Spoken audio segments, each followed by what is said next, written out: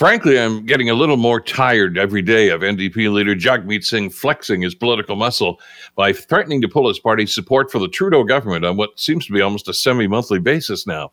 Now, to be clear, the Liberal NDP partnership has probably forced the Liberals to finally act on some of those issues they've been promising for years. National daycare, farmer care, the dental plan would likely still be on the to-do list otherwise. But Mr. Singh's latest attempt to use his leverage with the government is, well, kind of puzzling.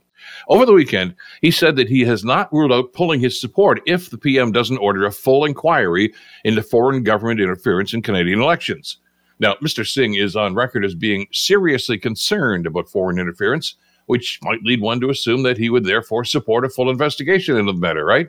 I mean, you either have confidence in the government or you don't.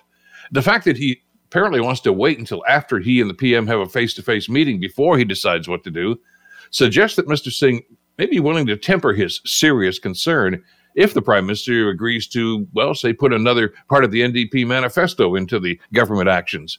So is Jagmeet Singh suggesting that he's willing to forego his concern for national security and the integrity of our electoral process and instead use it as a bargaining chip to further his party's agenda? We may be about to find out later this week. I'm Bill Kelly.